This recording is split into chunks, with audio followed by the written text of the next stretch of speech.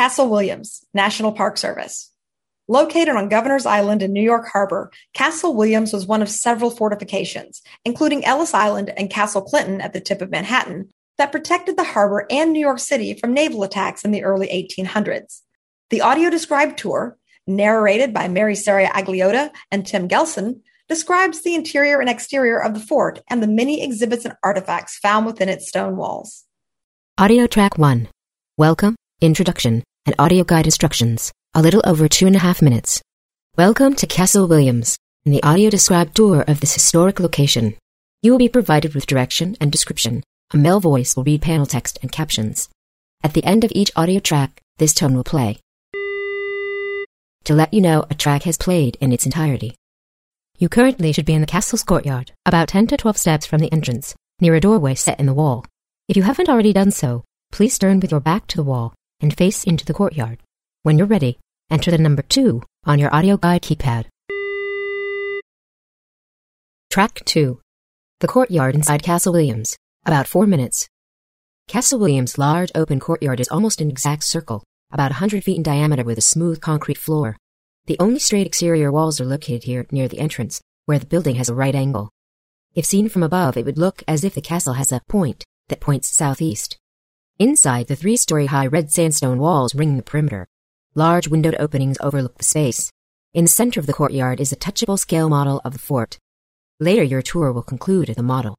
Across the courtyard, at about the 2 o'clock position, mounted from the roof and covering some of the windows, are 4 large illustrations printed on large fabric banners. Each illustration provides a peek behind the castle's walls into a casemate, a bomb-proof vault, presenting a view of how that section may have looked at a specific point in time. Slightly less than 60 feet in front of you, 56.5 feet to be exact, is a non-tactile display that explains each image. As you prefer, you can move directly forward and stand near the display, or remain here. For each image, we'll identify its location and the year it represents, briefly describe the image, and then read the accompanying caption. Beginning at the upper left, the year is 1811. 2 men with handheld tools chisel and build the castle's brick walls. A bright blue sky is visible through an arch, still supported with construction framing. Nearby, a uniformed officer watches over the work. The caption reads, Begun in 1807 to defend New York City from attack by an enemy navy, the castle is almost finished. Masons work on the stone walls. As a recent West Point graduate and now an officer in the U.S. Army Corps of Engineers inspects the work. Lower left, the year is 1814. A group of uniformed soldiers in the blue coats and white pants of the American Army gather around a cannon inside a casemate, pointing out through an opening in the castle wall. The caption reads, The War of 1812, the American War against Britain, is in its 3rd year. Now, in September of 1814, at the height of the war, New York City is on edge, as Washington, D.C. and Fort McHenry in Baltimore, Maryland have been attacked. Here, soldiers prepared to practice and test fire one of the castle's cannons. Upper right, the year is 1862. The casemate that used to hold a cannon has now been enclosed with a wood wall and door. The door is open and 2 soldiers wearing tattered Confederate gray uniforms smoke while an armed Union soldier stands guard. The caption reads, The Civil War is now in its 2nd year, and Castle Williams is outdated as a fort. Besides being a barracks for troops headed to the battlefield, the Army finds an additional use for it as a prison for Confederate soldiers and now prisoners of war. Final illustration. Lower right, the year is 1947. The casemate is enclosed with steel prison bars. The guard is now an American MP, or military policeman, and nearby are men in green prison uniforms. The caption reads, The castle is now a prison for soldiers that break the law, and now iron bars replace the wood doors. Most prisoners typically serve terms of less than 1 year, and often do odd jobs around the Army post, like groundskeeping or even babysitting Army officers' children. The tour continues inside castle's ground floor casemates. To reach the next location, turn to your right, and follow the castle's wall about 30 feet until you come to a casemate entrance enclosed with steel bars. The steel bar door will be open. Turn right and enter the first casemate. The next exhibit, titled, To Be Useful, You Have to Change, will be about 10 to 12 steps directly in front of you in the center of the room. When you get there, move to the right side of the exhibit, then enter the number 3 on your audio guide keypad. Track 3. To be useful, you have to change. About 4 minutes. The next 8 locations on your audio-described tour take place inside the castle's casemates, all similar to this one in size and shape. Each casemate is generally square and about 32 feet deep from its interior to exterior wall. However, the interior wall's length is slightly shorter, reflecting the building's circular design. Each room has an opening onto the courtyard and two small openings, known as embrasures, on the exterior wall where cannons were once placed. Between most of the casemates are wide openings between the rooms. Between this one and the next, there is a brick wall with a standard-sized doorway just to the right of the center, towards the exterior wall. On this side of the exhibit, the panel is titled, "To be useful, you have to change."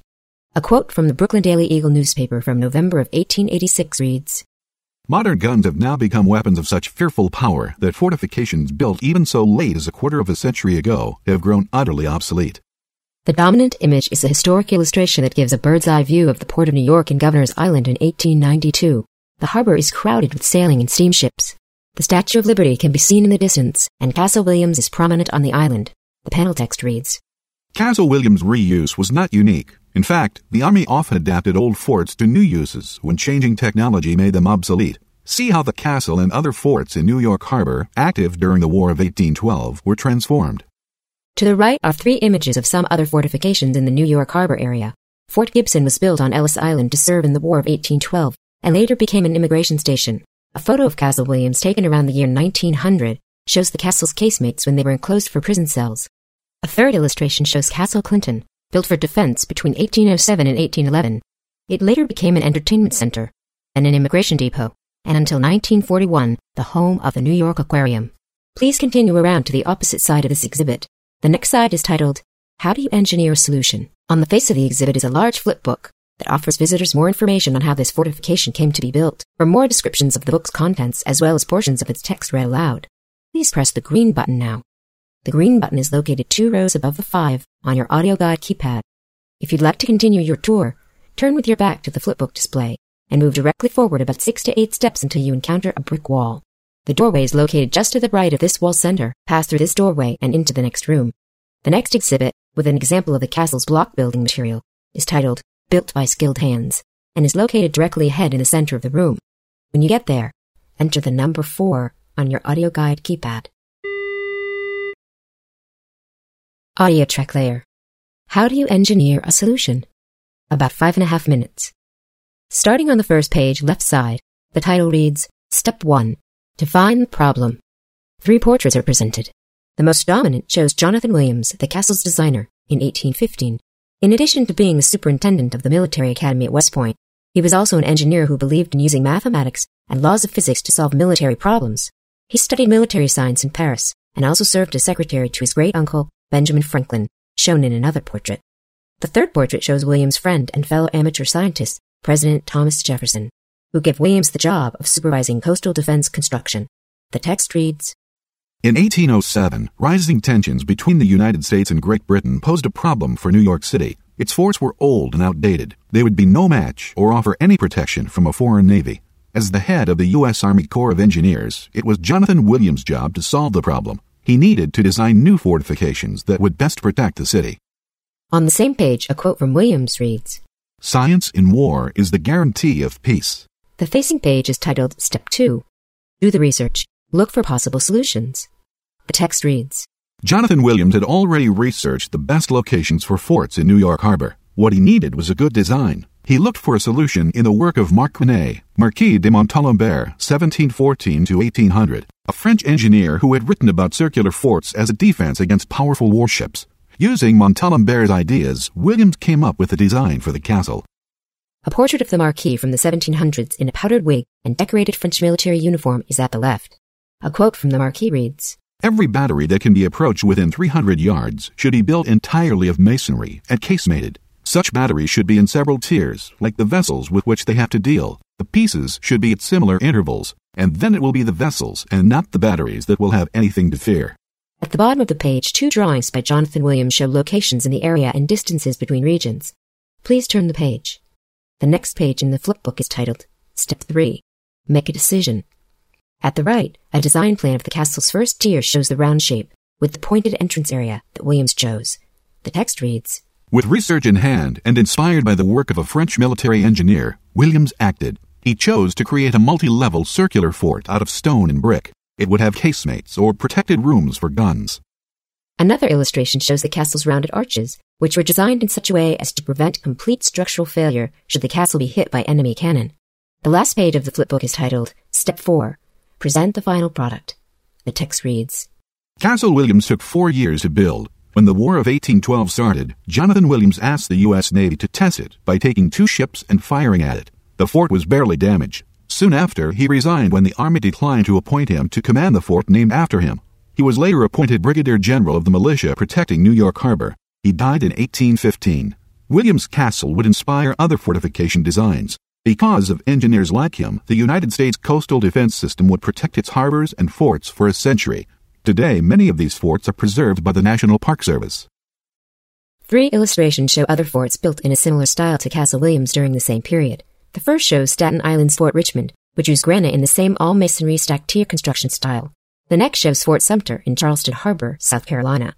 It, too, has 3 tiers of casemates in all-masonry construction. The final illustration shows Fort Pickens at Pensacola Bay, Florida. Like Castle Williams, it had casemates. To continue your tour, turn with your back to the flipbook display and move directly forward about 6 to 8 steps until you encounter a brick wall. The doorway is located just to the right of the wall's center. Pass through this doorway and into the next room.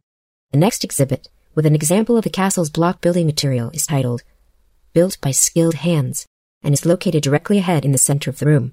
When you get there, enter the number 4 on your audio guide keypad. Track 4, Built by Skilled Hands, about 2.5 minutes.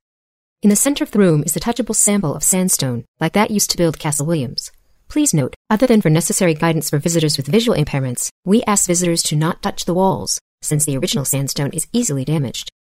Continuing to the far side of the tactile display is an exhibit panel titled, Built by Skilled Hands.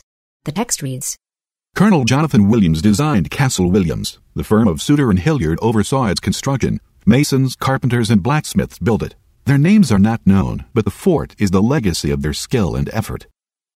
To the right are 4 woodcut illustrations that represent 4 of the trades needed to build Castle Williams. Bricklayers laid the bricks in the walls and vaulted ceilings of the casemates. Carpenters constructed scaffolding as well as the castle's doors and plank floorboards. Blacksmiths hammered the wrought iron hardware used in hinges, and stonemasons cut and finished rough quarried blocks into relatively smooth and uniform walls. Your audio-described tour continues at the next exhibit, located in the next casemate, and titled, Becoming American, Immigrant Recruits. To get there, turn with your back to the Built by Skilled Hands display and move forward about 30 feet. This time, the opening between the rooms is about 16 feet wide. As an alternative, you can follow the contours of the exterior wall of the castle, found a few steps directly to your right if you're facing away from the last display.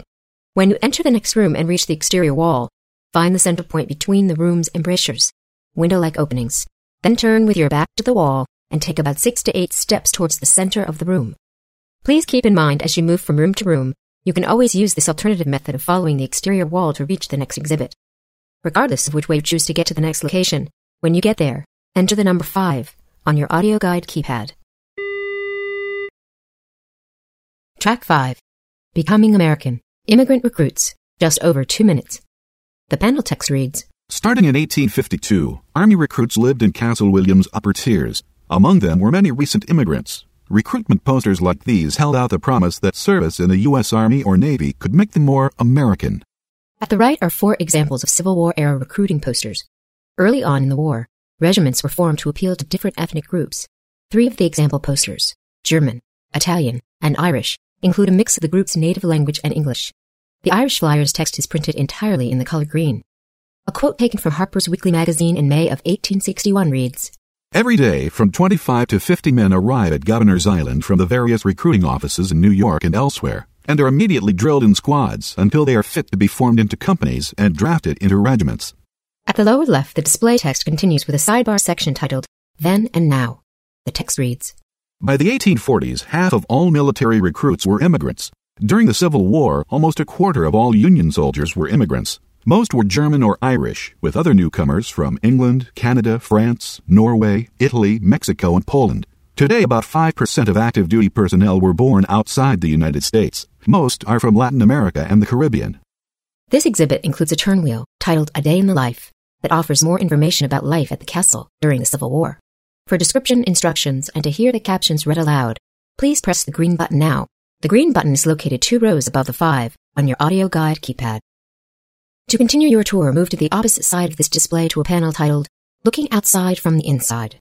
When you're ready, enter the number 6 on your audio guide keypad. Audio track layer, A Day in the Life, about 2.5 minutes. The text reads, During the Civil War, new recruits, among them recent immigrants, lived side by side with Confederate prisoners, Union deserters, and spies. What was daily life at Castle Williams like? In the top left of the display, a window cut into the exhibit reveals an image and caption of daily events and activities that took place at the castle. At the bottom edge of the display is a turn wheel that rotates through 4 images in the window. For each one, we'll identify the activity, briefly describe the image, and then read the caption. First image. Eating. An archival photo shows a group of men sitting or standing around a makeshift table, set with metal plates and cups. White canvas tents can be seen in the background. The caption reads, This image from Fort Monroe, a Union prisoner of war camp in Virginia, suggests what mealtime may have looked like. Typical fare was pork or bacon, bread or hardtack, beans, rice, coffee, tea, and molasses. Second image. Drilling. An illustration shows a small group of soldiers standing at attention on the side of a military parade ground. In the distance, an American flag flies over a building. Nearby, a soldier salutes a higher-ranking officer. The caption reads, Recruits trained on the grounds of Fort J before leaving for war. Third image. Doing laundry. In the illustration, a bearded man, not wearing any pants, washes his pants in a washtub. Nearby, water boils in a large kettle over an open fire, while another man uses a paddle to beat the dirt from the clothes. The caption reads, This image from Point Lookout, a Union prison camp in Maryland, suggests what doing laundry entailed. At Castle Williams, recruits and prisoners likely drew their water from a pump in the courtyard. Final image. Sleeping. An illustration shows the dark interior of a casemate, with cannons and tools for firing distributed about the room. The caption reads, The recruits bedded down in the casemates, alongside the cannon that had been installed for the War of 1812. Your audio described tour continues on the opposite side of this display, at a panel titled Looking Outside from the Inside. When you're there, enter the number 6 on your audio guide keypad. Track 6, Looking Outside from the Inside, just under 2 minutes. A background photo, taken from the courtyard around the turn of the 20th century, looks up at the sky beyond the castle's stone walls. An inset photo shows a man in partial silhouette through prison bars. He looks across the harbor towards Manhattan. The text reads, Prisoners at Castle Williams lived in casemates. The dark, damp, bomb-proof vaults had been built in 1811 to house cannon. After the Civil War, the Army removed the guns and later added heat, running water, and electricity. This display also includes a turnwheel that offers more information about the changing harbor outside of the prison's walls. For description and instructions, as well as to hear the captions read aloud, please press the green button now. The green button is located 2 rows above the 5 on your audio guide keypad. If you'd prefer to continue to the next exhibit, turn with your back to the Looking Outside from the Inside display panel and move forward about 30 feet. Again, you will pass through the casemate's wide opening into the next room. When you reach the exhibit, move a few steps to your left. The next audio track starts at the panel titled The Model Prison.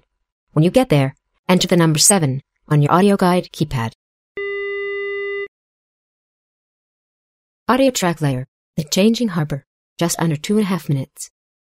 In the top left of the display, a window cut into the exhibit reveals an historic image and caption 4 views that prisoners could see from the castle. At the bottom edge of the display is a turn wheel that rotates through 4 images in the window. For each, we'll briefly describe the image and then read the caption. First image.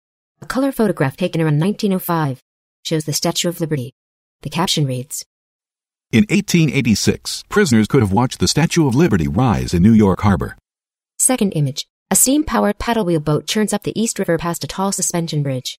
The text reads, By 1883, prisoners could see the new Brooklyn Bridge, and later, just beyond it, a bridge to Williamsburg, Brooklyn. Like the castle, Williamsburg was named for Jonathan Williams, who surveyed the area in the early 1800s. Third image. An iconic photo of a man holding a bowler hat on his head to prevent the wind from blowing it away. In the distance is an image of an early airplane. The caption reads, In September 1909, prisoners watched Wilbur Wright in his Model A flyer soar around the harbor and circle the Statue of Liberty. It was the first flight over U.S. waters. Fourth and final image. A black and white photo taken from the manicured edge of Governor's Island, framed by young trees and looking across the harbor to the tall buildings of New York City. The caption reads, From Castle Williams, prisoners could gaze at Manhattan's ever-changing skyline. If you'd prefer to continue to the next exhibit, turn with your back to the Looking Outside from the Inside display panel and move forward about 30 feet. Again, You will pass through the casemate's wide opening into the next room. When you reach the exhibit, move a few steps to your left. The next audio track starts at the display panel titled The Model Prison. When you get there, enter the number 7 on your audio guide keypad. Track 7. The Model Prison. About 3.5 minutes. The subtitle for this panel poses the question, how good should life behind bars be? The text continues. Attitudes about prisons changed with the times. In the 1800s, many believed that prisoners should work hard, alone, and in silence. By the early 1900s, opinions changed, and many felt that education and rehabilitation were the keys to changing the offenders' lives. In 1903, the Army made Castle Williams a model prison. Across the front of the hip-high display panel are 3 lift doors with a tab at the front lower edge. Above them, the question is asked, which one of these activities was not part of the model prison at Castle Williams? Lift the doors to find out. When the door is lifted, the answer is revealed. For each door, we'll identify the activity, briefly describe the image on the door's surface, then answer the question, beginning from left to right. First door, listening to music. On the face of the door is a World War I era advertisement for New Victor Records patriotic music. In the foreground, a group of soldiers sit on a dock, watching a steamship leave the harbor. The answer beneath the door reads, Inmates did have music. In fact, they purchased a record player known as a Victrola with money they made taking in laundry. Center door, trips to see the Brooklyn Dodgers. A black and white photo from 1914 shows well-dressed men, all in coats, ties, and fashionable hats, sitting in a grandstand. The answer reads, Inmates did not join the crowd on opening day at Ebbets Field, but they did have their own baseball team and played civilian teams from New York City. Third door, typing classes. A black and white photo shows a young woman, around the turn of the 19th century, sitting beside a manual typewriter. The answer reads, Prisoners could take typing and stenography classes. They were offered through the YMCA and were likely taught by female volunteers. To the right of the horizontal display panel is a tall vertical panel titled, Looking Inside from the Outside. A historic sepia-toned background photo in shades of brown and tan shows Castle Williams from the outside. The text reads, New Yorkers rarely got a glimpse of life inside Castle Williams. When an inmate tried to escape, though, the story often appeared in the next day's papers. It was a reminder to the city that the Sentinel in the harbor was no longer a fort, but a prison. Across the panel are 5 newspaper clippings, each describing the events of a prisoner's escape or escape and recapture. To hear excerpts read aloud, please press the green button now. The green button is located 2 rows above the 5 on your audio guide keypad. If you'd prefer to continue your tour, move around to the opposite side of this exhibit to the next horizontal display. It too has 3 flip doors on its surface and is titled, Was There a Cure? When you get there, enter the number 8 on your audio guide keypad. Audio track layer. Newspaper clippings about prisoner escapes. Just under 2 minutes. The following 3 examples were all reported in the New York Times. Sample number 1, date April 3, 1901. Headline, Prisoner from Castle Williams makes daring dash for freedom. James Ryan of Company K, 7th Artillery, who is at present serving a military sentence in Castle Williams, became possessed of an uncontrollable desire to be free.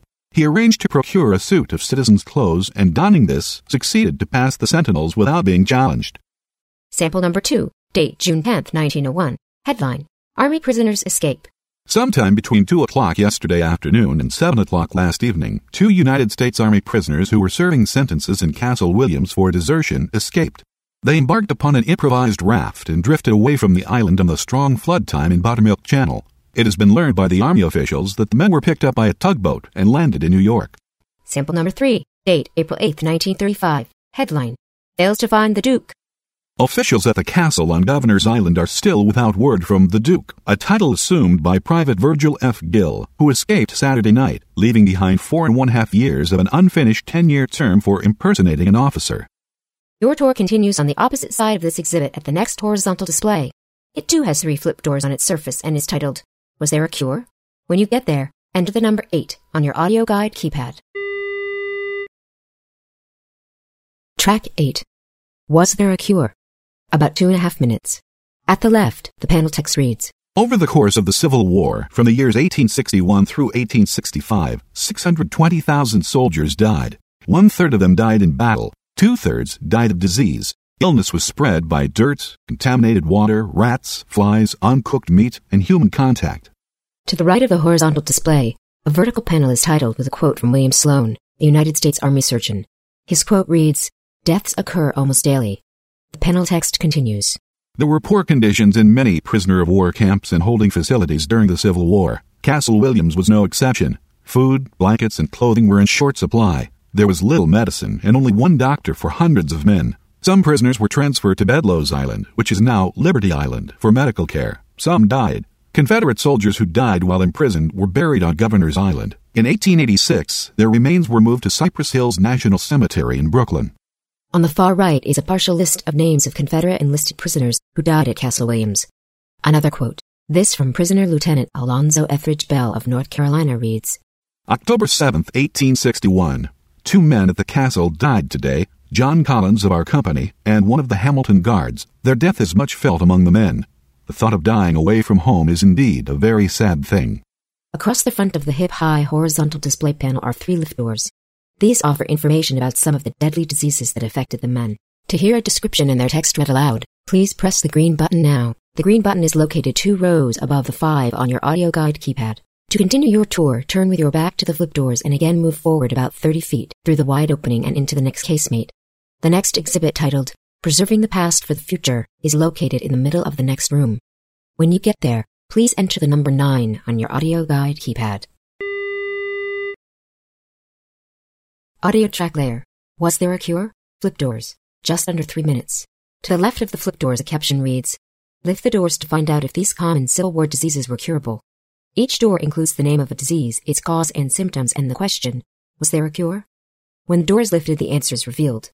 For each door, we'll provide the information on the surface and then answer the question, beginning from left to right. First door, the disease, dysentery. The cause, coming into contact with food or water contaminated with bacteria or amoeba cysts. Symptoms include bloody diarrhea, fever, nausea, and stomach cramps. Was there a cure? No. Common treatments for this number 1 killer were lead acetate, sulfuric acid, calomel, and silver nitrate. None worked. Today, antibiotics can kill the bacteria that cause dysentery. In many parts of the world, though, where clean water and medical care are scarce, dysentery is still a killer. Center door, the disease, typhoid. The cause, drinking water or eating food contaminated with salmonella bacteria. Symptoms include high fever, headaches, pains, poor appetite, diarrhea, and lethargy. Was there a cure? No. Common treatments were turpentine, quinine, and lead and mercury-based medicines. None worked. Vaccinations developed in the early 1900s combined with antibiotics helped fight the spread and impact of this disease. Third flip door, the disease, pneumonia. The cause, bacteria spread by unsanitary conditions. Symptoms include cough, often with mucus, fever, chills, shallow breathing, chest pain, fatigue, nausea, vomiting, diarrhea, and rapid dehydration. Was there a cure? No. Common treatments included bleeding, where doctors tried to cleanse a patient's blood by opening up their veins. Other treatments included alcohol, opium, and quinine. None worked, and bleeding was often fatal. Today, doctors use antibiotics to treat some forms of pneumonia, and a vaccine offers immunization against some strains of the disease. To continue your tour, turn with your back to the flip doors and again move forward about 30 feet through the wide opening and into the next casemate. The next exhibit, titled Preserving the Past for the Future, is located in the middle of the room. When you get there, please enter the number 9 on your audio guide keypad. Track 9, Preserving the Past for the Future, about 2.5 minutes. The dominant photo of this display shows 3 men, all wearing hard hats, preserving the masonry on the exterior of the castle's stone walls. The skyscrapers of modern Manhattan can be seen in the distance. The panel text reads, When Jonathan Williams built the castle, it was state-of-the-art. Time and a harsh maritime environment have taken their toll. The National Park Service conducts research, creates programs, and works with partners to preserve the castle and its materials. With care, this place will be able to tell its story for generations to come. If you want to know more about the future of Castle Williams, visit our website at www.nps.gov/GOIS. Beneath the main image are photos of an embrasure, or an opening in the exterior wall like a window, that are in the process of being preserved. The top photo shows deterioration of a lintel, the stone across the top of the embrasure. The next images show the work in process, with wood bracing supporting the embrasure opening. The final photo shows the finished project with a new lintel in place. On the right side of the display, the panel text reads, Take action. Save our history. Preservation is about deciding what is important, figuring out how to protect it, and passing along an appreciation for what was saved to the next generation. We can all help preserve the past. Structures like Castle Williams, as well as photographs, diaries, and recordings, reveal stories about people, places, and communities. Please continue around to the opposite side of this exhibit. Once there, under the plexiglass-covered display window titled, Add Your Voice, you'll find a hip-high shelf along with paper and pencils. We invite you to take a moment and share your thoughts about Castle Williams. When you're done, drop your comment in the slot found at the upper left-hand corner of the shelf. Park rangers collect the comments, and some will be added to the display window. The next exhibit is located in the same casemate, directly across from the Add Your Voice display. To get there, turn with your back to the shelf and move about 3 to 4 steps forward. The next exhibit is titled, The Changing Faces of the Governor's Island Community. When you're ready, enter the number 10 on your audio guide keypad. Track 10. The Changing Face of the Governor's Island Community. Just over 3.5 minutes. At the top of the exhibit panel is a 1966 photo of the Governor's Island Dodgers baseball team. A group of boys, their coaches, standing proudly behind them, pose in their Dodgers uniforms. The caption reads, The 1930 census for the Army post at Fort Jay counted a community of over 3,000 soldiers, officers, and families living on Governor's Island, a number that remained constant until the Coast Guard left in 1996. The island had its own elementary school, youth sports teams, and Boy Scout and Girl Scout troops. Below, additional photos illustrate life changing on the island. The dominant photo shows African-American soldiers in 1917, Labor Battalion troops, standing in front of the barracks at Fort Jay. Other photos include a sepia-toned image of a general's family, taken around 1912. A 1964 photo shows another family, this one with younger children gathered around a Thanksgiving Day meal. Farther down the panel is an image of children sledding down a snow-dusted hill. In a modern photo, Civil War reenactors, dressed as Union soldiers, posed with a cannon. The final 2 photos show visitors clapping and dancing while enjoying some of the many concerts, festivals, art exhibits, and cultural events held on the island today. The panel text reads, Military personnel are almost always on the move. The chance to create a community on Governor's Island that was more than fleeting, as was done by the U.S. Army and then the Coast Guard, was impressive. Today, the island, administered by the Trust for Governor's Island and the National Park Service, is a gathering place for many different communities coming together to recreate, celebrate the arts, and enjoy culture and history. These are some of the island's changing faces. Please continue around to the opposite side of this exhibit. The other side is titled, Small Town Life on an Island Home. The text reads, For more than 150 years, U.S. Army and Coast Guard families called Governor's Island home for the short tours of duty. From the 1930s to its closing in 1996, this was a community of 3,000 service men and women, spouses, and children. Coast Guard and their families enjoyed the same sense of community and military prestige as Army families did before them, a blend of small-town life at the edge of one of America's largest cities. Mounted to this display panel is a hand-operated audio kiosk that plays audio interviews from 4 people who once lived on Governor's Island. For instructions on how to operate the kiosk, press the green button now. The green button is located 2 rows above the 5 on your audio guide keypad. If you prefer to continue your audio-described tour, the next exhibit is located outside in the courtyard. To get there, turn 90 degrees to your right and move forward until you come to the castle's interior brick wall. Follow the contours of the wall to the left until you come to this casemate's door. Turn right and move directly forward into the courtyard. The next exhibit is located about 20 feet in front of you, about 5 feet to the right. When you get there, move to the right side of the display to the panel titled, Experience Your America. When you're ready, enter the number 11 on your audio guide keypad. Audio track layer. Island Home Audio Kiosk. About 2 minutes. The kiosk is a metal box with 4 push buttons across the front edge and a hand crank on its front. The caption reads, Crank the handle and press a button to hear memories of Castle Williams and life on Governor's Island. From left to right, the interviewees are Josephine Hardy Wanderling, an Italian translator who met her future husband, an Italian prisoner of war during World War II when he was imprisoned on Governor's Island. Mark Ramey, an Army dependent who lived on Governor's Island from 1953 to 1956, when Castle Williams was a military prison. Here he recalls a fishing trip just under its windows. Kay Stevens, a Coast Guard dependent who moved to Governor's Island in 1969 when she was 14. She recalls the teen club that the Coast Guard set up. Admiral James Gracie, the first Coast Guard official on Governor's Island when they took charge in 1966. To listen, turn the crank for about 30 seconds, then press any button. The audio will play through the kiosk's loudspeaker. After you've listened to your selections, the next exhibit is located outside in the courtyard. To get there, you'll turn 90 degrees to your right, then move forward until you come to the castle's interior brick wall. You will follow the contours of the wall to the left until you come to this casemate's door. From there, turn right, then move directly forward into the courtyard. The next exhibit will be located about 20 feet in front of you, about 5 feet to the right. When you get there, Move to the right side of the display to the panel titled Experience Your America. When you're ready, enter the number 11 on your audio guide keypad. Track 11. Experience Your America. Just over 4.5 minutes. A series of photographs show Castle Williams and Governor's Island activities today.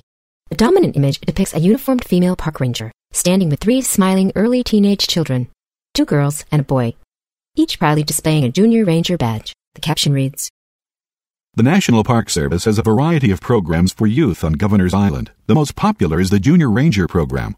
Additional images include visitors disembarking from the ferry, a tour group inside Castle Williams, and smiling high school students from the Urban Assembly New York Harbor School on a sailing excursion. The panel's primary text reads, Castle Williams was built between 1807 and 1811 to defend New York City from foreign attack. Its story of changing use, as housing, as a prison, and as a community center, hold important lessons about adaptability and usefulness.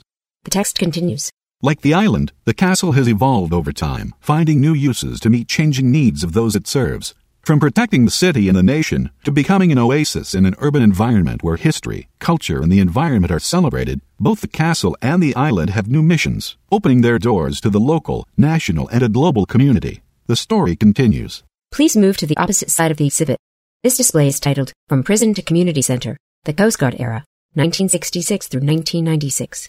The text reads, Castle Williams' life as a military prison ended in 1966 when the Army left Governor's Island. Soon after, the Coast Guard made the island its base and adapted the former fort to suit new needs. Inside its stone casemates, they created a short-lived community center, daycare, and later, storage space. There are several photos from the Coast Guard era on the panel, including a black and white image of young people dancing in 1970. The caption reads, For a short time, the castle housed a teen club. A quote from Coast Guard dependent Kay Stevens says, Here, we're probably dancing to Purple Haze. Another black and white photo shows the island's pier in 1971, with several Coast Guard vessels moored at the dock. The Manhattan skyline is clearly visible in the distance, with the World Trade Center's twin towers rising high above the other buildings. At that time, Governor's Island was the largest Coast Guard base in the world. To the right is a quote from then-Commander, and later Admiral James Gracie, when he was the Chief Executive Officer of the Coast Guard's base New York. The quote reads, People from headquarters would come up and they would be contemplating how we were going to tear down Castle Williams to make more space. To which I would respond, Sir, if you'll forgive me, it's a historical landmark. You can't tear it down. We inherited this spacious building and we decided we ought to do something with it. We converted it to a recreation center. We never did figure out what to do with the solitary confinement cells, except they were great storage places. An angled shelf extends from the front of the exhibit titled, Moving On. The dominant image shows a man removing a nameplate from a building directory. The text reads, Since the 1790s, there has been a military community on Governor's Island. Like the U.S. Army before it in 1966, a change in mission required the Coast Guard to close its base. For many, it was a sad time.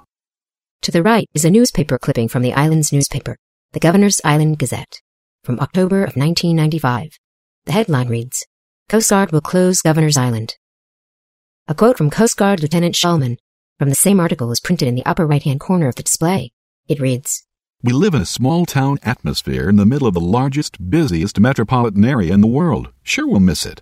The audio-described tour continues at the next panel, titled From Fort to Prison. To get there, turn with your back to the shelf display and move forward and slightly to your right, about 30 feet. For your information, you will be following the inside curve of the courtyard. When you reach the next exhibit, enter the number 12 on your audio guide keypad. Track 12, From Fort to Prison, the Civil War, 1861 through 1865, about 2 minutes. The panel text reads, Everyone thought the Civil War would end quickly. They were wrong. Both the North and South were unprepared to house growing numbers of prisoners. To solve the problem, Castle Williams, like other forts in New York Harbor, became a temporary prisoner of war camp. It housed enlisted men in numbers that ranged from 5 to 1,100, while nearby Fort J housed captured Confederate officers. Eventually, all prisoners were taken to Fort Warren in Boston or other prisons around the country. 2 Civil War-era portraits are found near the center of the display, one of enlisted Union soldier Lucius Barber, and the other of Confederate officer Alonzo Etheridge Bell. In 1865, while awaiting his next assignment, Barber briefly stayed at the castle. A quote from Barber reads, We were assigned quarters in the second story, already crowded almost to suffocation. In our apartment were recruits, exchanged prisoners, furloughed men, and rebel prisoners. Our quarters now would shame a hog pen. Mounted to the front of the exhibit is another audio kiosk, like the one described previously on the tour. The caption reads, Crank the handle and press a button to hear the voices and sounds of Castle Williams during the Civil War. Actor portrayals read excerpts from four men's memoirs of their experiences on Governor's Island, the previously mentioned Lucius Barber and Alonzo Bell, as well as Confederate Captain Thomas Sparrow. The fourth excerpt is from an 1865 New York Times article that describes the execution of Union Army deserter James Devlin. If you'd like, take a moment and listen to these Civil War-era stories. If you'd prefer to continue your audio-described tour, please move to the opposite side of this exhibit to the panel titled Doing Time. When you're ready, enter the number 13 on your audio guide keypad. Track 13, Doing Time. Just under 3 minutes. The background photo on this display shows the castle's courtyard around 1916. The casemates' entrances are all enclosed with wood walls, many of their doors standing open. A group of 7 men stand casually on the perimeter, while uniformed guards watch from the second-tier balcony. The panel text reads, After the Civil War ended in 1865, the Army continued to use Castle Williams as a prison, and until 1878 to house recruits. Between the late 1870s and early 1900s, plumbing, heating, and electricity were added. In 1915, Castle Williams was made a branch of the Fort Leavenworth Disciplinary Barracks. Until the Army left in 1966, Castle Williams held several hundred inmates at any one time. Most were imprisoned for minor offenses. In the lower center portion of the panel, 2 black and white photos show the interior of the prison. The caption reads, Taken in 1983, these photographs show one of the prison cells in the 3rd tier and an isolation cell. The prison cell photo shows a cell door, made of steel bars with chipped and peeling paint, standing open in front of a dark room. The isolation cell photo shows a small room, about 7 feet wide by 10 feet deep, enclosed with painted steel walls. A sink and toilet sit in one corner, while a steel bed frame hangs from the wall with chains. In the lower right, the black and white photos continue. The first shows a shirtless man from the shoulders up with dark hair and eyes, looking directly into the camera. The caption reads, After going AWOL or absent without leave during World War II, middleweight boxer Rocky Graziano was briefly imprisoned at Castle Williams. In the final photo, a group of men, some wearing World War I uniforms, all wearing coats and hats, escort a man down the street. The caption reads, Grover Cleveland Bergdahl was a famous World War I draft dodger. Confined to Castle Williams, he escaped and fled to Germany. He was captured again and sent back to the castle. Your audio-described tour continues at the next exhibit titled, From Innovative to Obsolete. To get there, turn with your back to the Doing Time exhibit and move directly forward and slightly to your right about 30 feet. Again, you will be following the inside curve of the courtyard, but this time you will pass on your left the circular brick wall that encloses the stairway to the castle's upper tiers. When you reach the next exhibit, enter the number 14 on your audio guide keypad.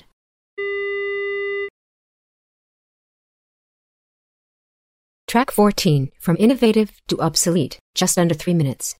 At the left is a quote from Thomas Jefferson in 1776. It reads, There shall be no standing army, but in time of actual war. The panel text continues. The United States was suspicious of keeping a large standing army, so when the War of 1812 ended, soldiers went home. With Castle Williams no longer a vital fortification, an army post began to grow up around it. While less important in later years, the castle would be maintained for readiness until the 1880s. In the mid-1800s, the Army began to use the upper level of the castle as a barracks to house recruits and later Civil War prisoners. Castle Williams' days as a front-line defender of New York City were over. At the upper left, a watercolor image depicts Castle Williams as a harbor landmark during a time of peace. Paddle wheel boats and tall-masted sailing ships glide past the castle on still blue water. Extending from the front of this panel is an ankle display shelf that holds 2 replicas of cannonballs. Please use care when touching the items. They are painted black and may become very warm, even hot, to the touch. The item on the left is a 32-pound cannonball called a shot, from the 1812 era. On the right, significantly larger, is a Civil War-era shot, which weighs 400 pounds. The caption reads, Feel the large 1860 cannonball. This is the type of shot used in one of the castle's Rodman guns, which were placed on the castle's roof during the Civil War. The shot weighs about 400 pounds. The small shot, which weighs about as much as a toddler, can be lifted. A graphic at the left illustrates the difference in firing distance between the 2 different cannonballs. The smaller 32-pound shot had an average distance of just over 1 mile. The 400-pound shot had an effective range of over 3.5 miles. On the left side of this exhibit is a pull-out panel titled Teamwork that shows the many men and positions it took to fire one of the castle's massive guns. For more description of this pull-out panel, press the green button now, found 2 rows above the 5 on your audio guide keypad. If you'd rather continue your tour, please move to the opposite side of this exhibit to a panel titled Built to Defend City. Once you're there, enter the number 15 on your audio guide keypad. Audio track layer. Teamwork panel. About 2.5 minutes. The primary text reads, During the Civil War, the Army mounted massive Rodman guns on the castle's roof, called a barbette, in case Confederate ships or their allies tried to attack New York City. The Rodman guns, which were made specifically for coastal fortifications like Castle Williams, were never used. However, the fort soldiers would have had to know how to fire them just in case. To load a gun, a crew had to work together as a team. Each person had a role in charging, loading, aiming, and firing. The photo below was taken in 1861 at Alcatraz Island in San Francisco. It shows the number of men needed to fire a 15-inch Rodman gun. 14 uniformed men stand near a massive cannon. The gun itself appears to be about 15 feet long and is mounted on tracks, so 4 men can roll the 15,000-pound gun forward and backwards. The entire carriage is further mounted on a round concrete pad that allows the gun to be turned in different directions. One man, the gunner, stands on the apparatus directly behind the cannon. He is the soldier in charge of the gun who gives the orders to load and fire. In front of the barrel, 2 men use a sponge rammer to extinguish any embers and clear out debris before loading the next round of gunpowder and shot into the barrel. In the foreground, 2 men stand near a protective box that holds the 50 pounds of gunpowder needed to fire the gun. Nearby, 4 others prepare to carry the 400-pound cannonball to the barrel and hoist it in. Other men have duties that include using pry bars to move the iron wheels under the carriage and inserting the fuse into the gun's vent or a hole in the barrel. Numerous other tasks are performed by the team in the process of firing the massive weapon. Your tour continues on the opposite side of this exhibit. The panel is titled, Built to Defend a City. When you're ready, enter the number 15 on your audio guide keypad.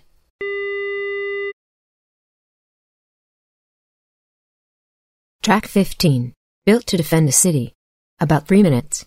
On the left side of the panel, a watercolor illustration shows how the castle appeared around 1820, a decade after it was built. The stone fortress sits at the rocky edge of Governor's Island. Hundreds of sailing ships are anchored in the harbor's choppy waters. The primary text reads, In 1807, as tensions with Great Britain grew, the United States built up its coastal defenses. In New York, the federal government funded a system of forts in the harbor. One of them was Castle Williams. Completed in 1811, it was strong, innovative, and heavily armed. Along with other forts, it helped to deter an attack on the city. At the right, an etching from around 1778 shows British Royal troops in their distinctive red coats triumphantly marching through the streets of New York. Above the image, the panel text reads, New Yorkers had long feared that foreign powers would attack their city by sea. In September 1776, their fears were realized. The British sailed hundreds of warships into New York Harbor and routed the Continental Army in the Battle of Brooklyn. British troops occupied the city for 7 long years. The memory of that invasion and occupation spurred the country to action.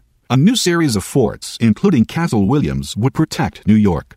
In the lower center of the panel is a copy of the United States Declaration of War, dated November 4, 1812. 3 years later, the U.S. declared victory. On the lower right side of this exhibit, the text reads, War of 1812. Should the British Navy attack New York? Imagine you're Vice Admiral Sir Alexander Cochrane of the British Royal Navy. Your country is at war with the United States. Do you try to capture New York City in a repeat of 1776? Or is sailing into the harbor just too risky at this time? Pull out the panel to weigh your options. There is a pull-out panel on the right side of this display. For more description and to hear the answers to the questions just asked, press the green button now, found 2 rows above the 5 on your audio guide keypad. If you'd prefer to skip this pull-out panel and continue your audio-described tour, the next exhibit is located in the center of the castle's courtyard. To get there, face the Built to Defend a City exhibit and turn 90 degrees to your left. The castle's exterior will be behind you. Move directly forward about 50 feet. In the exact center of the courtyard is a round display that holds a touchable scale model of Castle Williams. When you get there, enter the number 16 on your audio guide keypad. Audio track layer. Should the British Navy attack New York? Pull-out panel. About 3.5 minutes. At the lower right of the pull-out panel is a map that shows the New York Harbor region including Manhattan, Brooklyn, New Jersey, and the Atlantic Ocean. The 6 primary fortifications that protect the harbor, including Castle Williams where you are now, are shown on the map along with their overlapping ranges of defense. At the left are 3 options available to Sir Cochrane, along with the pros and cons of each. Along the bottom of the panel are the answers regarding Cochrane's decision. We'll present each option, its pros and cons, and the answer to the question, should you attack? Option number 1. Sail through Long Island Sound and Hell Gate, then down the East River to Manhattan. Pros. There are no major fortifications along the way. Cons. Hell Gate, located near the Robert F. Kennedy Triborough Bridge, was a good name for this twisting passage. In 1812, the currents were fast, and there were large submerged rocks. Should you attack? Answer. Nice thought, but there are way too many rocks. The British ship HMS Hussar sank in Hellgate in 1780 when it tried to navigate through the dangerous passage. The second option is to approach through the Narrows. Sail as many of your ships past the forts in the harbor as you can. Be willing to sacrifice some in hopes that a few will get through. Pros: the passage is direct and the channels are good. Cons: you will have to face several forts firing at you at once, and from both sides. In other words, you must sail through a deadly field of fire. Are you really willing to sacrifice most of your ships? Answer: Maybe you should reconsider. The forts in New York Harbor work as a system. Their guns can send shots some 2,000 yards, about the length of 20 football fields, and you will be in the middle. Plus, if the wind dies down, your sailing ship will be an easy target. The third option is to skip it. The chances of success are too slim. Pros: if your ships are intact, you can blockade New York Harbor and attack other cities. Cons: New York City has a superb harbor. You need it to unload armies and supplies and take over the country. Answer: This is what Lord Cochrane did. The British Navy never attacked New York City during the War of 1812. Instead, Cochrane blockaded the Atlantic coast and sent the British Navy south to raid the Chesapeake Bay in 1814 to burn Washington, D.C. and capture Baltimore, Maryland. Baltimore was successfully defended by Fort McHenry, and that battle, the inspiration for the Star-Spangled Banner, the national anthem. The next exhibit is located in the center of the castle's courtyard. To get there, face the Built to Defend a City exhibit and turn 90 degrees to your left. The castle's exterior will be behind you. Move directly forward about 50 feet. In the exact center of the courtyard is a round display that holds a touchable scale model of Castle Williams. When you get there, enter the number 16 on your audio guide keypad. Track 16. Castle Williams touchable scale model. About a minute and a half. In the center of this round display is an exact model of Castle Williams, complete with cutaways of select areas, set in the building's exact orientation. The touchable model represents the fort as it appeared after its completion in 1811. Please use caution when touching the model due to the fact that the surface area can get very warm, and on some days possibly hot. As mentioned at the beginning of the tour, the castle is round with one right angle, shaped a bit like a point. Indeed, it is currently pointing directly towards the castle's main entrance and exit. Surrounding the model is a circular shelf display with text and images. This display includes a considerable amount of information about Castle Williams' history and construction, as well as a section about terms used in fortifications. If you'd like to hear descriptions and the text read aloud, please press the green button now. The green button is found 2 rows above the 5 on your audio guide keypad. If you'd prefer to skip this information and conclude your audio described tour of Castle Williams now, enter the number 17 on your audio guide keypad. Audio track layer. Castle Williams model display shelf. About 5.5 minutes. Starting at the model castle's point, which will serve as the 6 o'clock point on this exhibit, this audio track will continue counterclockwise around the display. The first image at the 6 o'clock point is a drawing of the castle's casemates from 1839. Inside the model you can see and feel the arched entryways that indicate the entrance to a casemate. At approximately the 9 o'clock position, a cutaway in the model reveals the interior of a casemate. The text reads: The core of Castle Williams was a system of chambers called casemates. These bomb-proof vaults protected troops and provided the support to build multiple tiers or levels. Instead of one battery of guns on the roof, cannon could be placed on each tier. The extra firepower was more effective against warships with multiple decks of guns. At the 4 o'clock position is an inset image of an embrasure, one of the castle's window-like openings to the exterior. The text reads: Castle Williams guns were installed within its casemates. Each gun fired through one of the 78 embrasures or openings in the walls. You can see and feel the embrasures on the exterior of the model. At the 3 o'clock position is a list of facts titled Castle Williams by the numbers. The information says: Construction began in 1807 and was completed in 1811. The castle has 3 tiers, is 40 feet high and 200 feet in diameter. The average depth of the exterior walls is 8 feet at the base and 7 feet at the top. It includes 39 casemates, 78 embrasures, and could accommodate 103 guns. The number of times its guns were fired in combat? 0.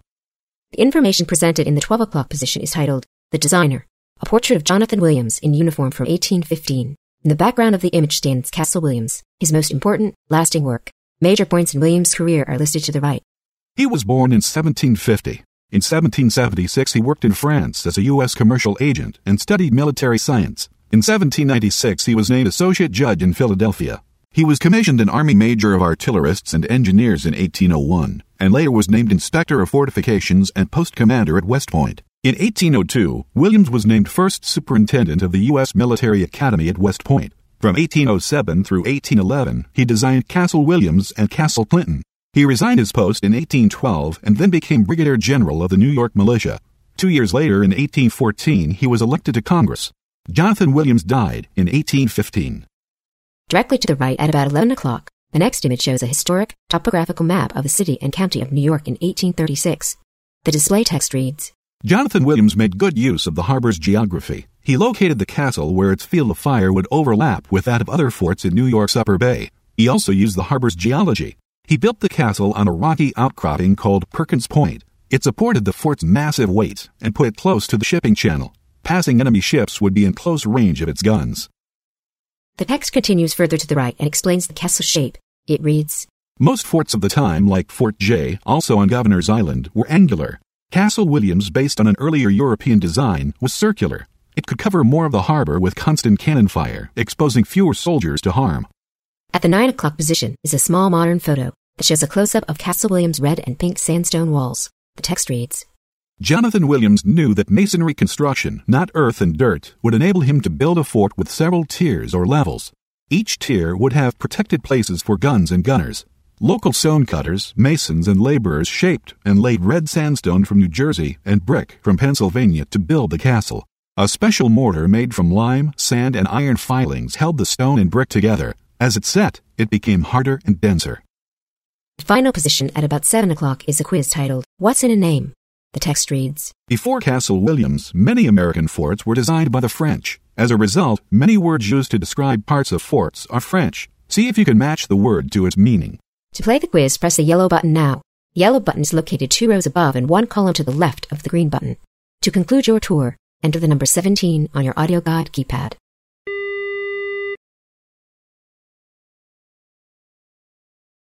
Audio track layer. Quiz on model display shelf. About 2.5 minutes.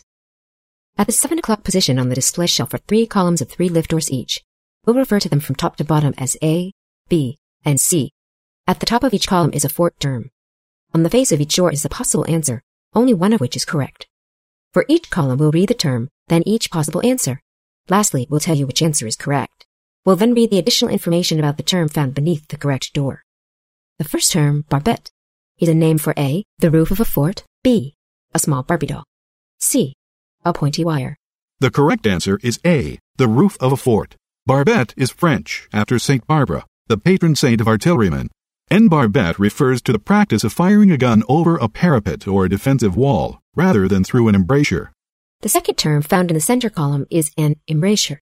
The choices are A, an opening in a wall through which guns fire, B, a big hug, or C, a tall, narrow castle tower. The correct answer is A, an opening in a wall through which guns fire. Embrasure is from the French word embrasser and is probably related to brasser, which means to widen an opening. The third and final column refers to a sally port. The choices are A, the port where Sally anchors her boat, B, a type of old ale, or C, a small, easily secured doorway in the wall of a fort. The correct answer is C, a small, easily secured doorway. Sallyport comes from the Old French term saillir, which means to surge forward. The word port comes from the Latin word for door, which is portus. An example of a sallyport can be seen and felt on the model by again locating the only pointed right angle of the castle's shape. On the right side is a small opening in the exterior wall. It also indicates the building's entrance and exit point today. To conclude your audio-described tour, please enter the number 17 on your audio guide keypad. Track 17. Tour conclusion. About 2 minutes. Before you conclude your tour, we'd like to call your attention to one final exhibit. Located by the courtyard wall, directly across from the 9 o'clock position of the scale model exhibit, is a life-size photo from before the restoration of the building. The image shows the deteriorating interior of a casemate, still with its prison-era modifications. Steel bars with peeling black paint, crumbling mortar and bricks, a small dingy sink hanging from a wall. A caption reads, Twilight years. In the mid-1970s, when the Coast Guard Community Center moved out of Castle Williams to other locations, the fortification fell into disrepair. Used as a storage facility, it did not require much maintenance, and in time, moisture entered the building through the roof and failing windows. Paint and other finished surfaces began to fail. This photo of an upper casemate was taken before the castle was cleaned and stabilized in 2010. This concludes your audio-described tour. Thank you for visiting Governor's Island and Castle Williams. On behalf of the National Park Service, we hope you enjoyed your tour. As you leave the castle, please return your audio guide to the location you picked it up, at the main entrance and exit. If you are still at the model in the center of the courtyard, simply locate the point of the castle on the model. Turn your back to it, then move directly forward. In about 60 feet, you'll come to the interior wall. Then continue to follow the wall to the exit doors. If you move to the photo display of the casemate, simply follow the interior wall counterclockwise until you reach the exit doors. Return your audio guide to the staff member, and please don't hesitate to ask if you have any additional questions.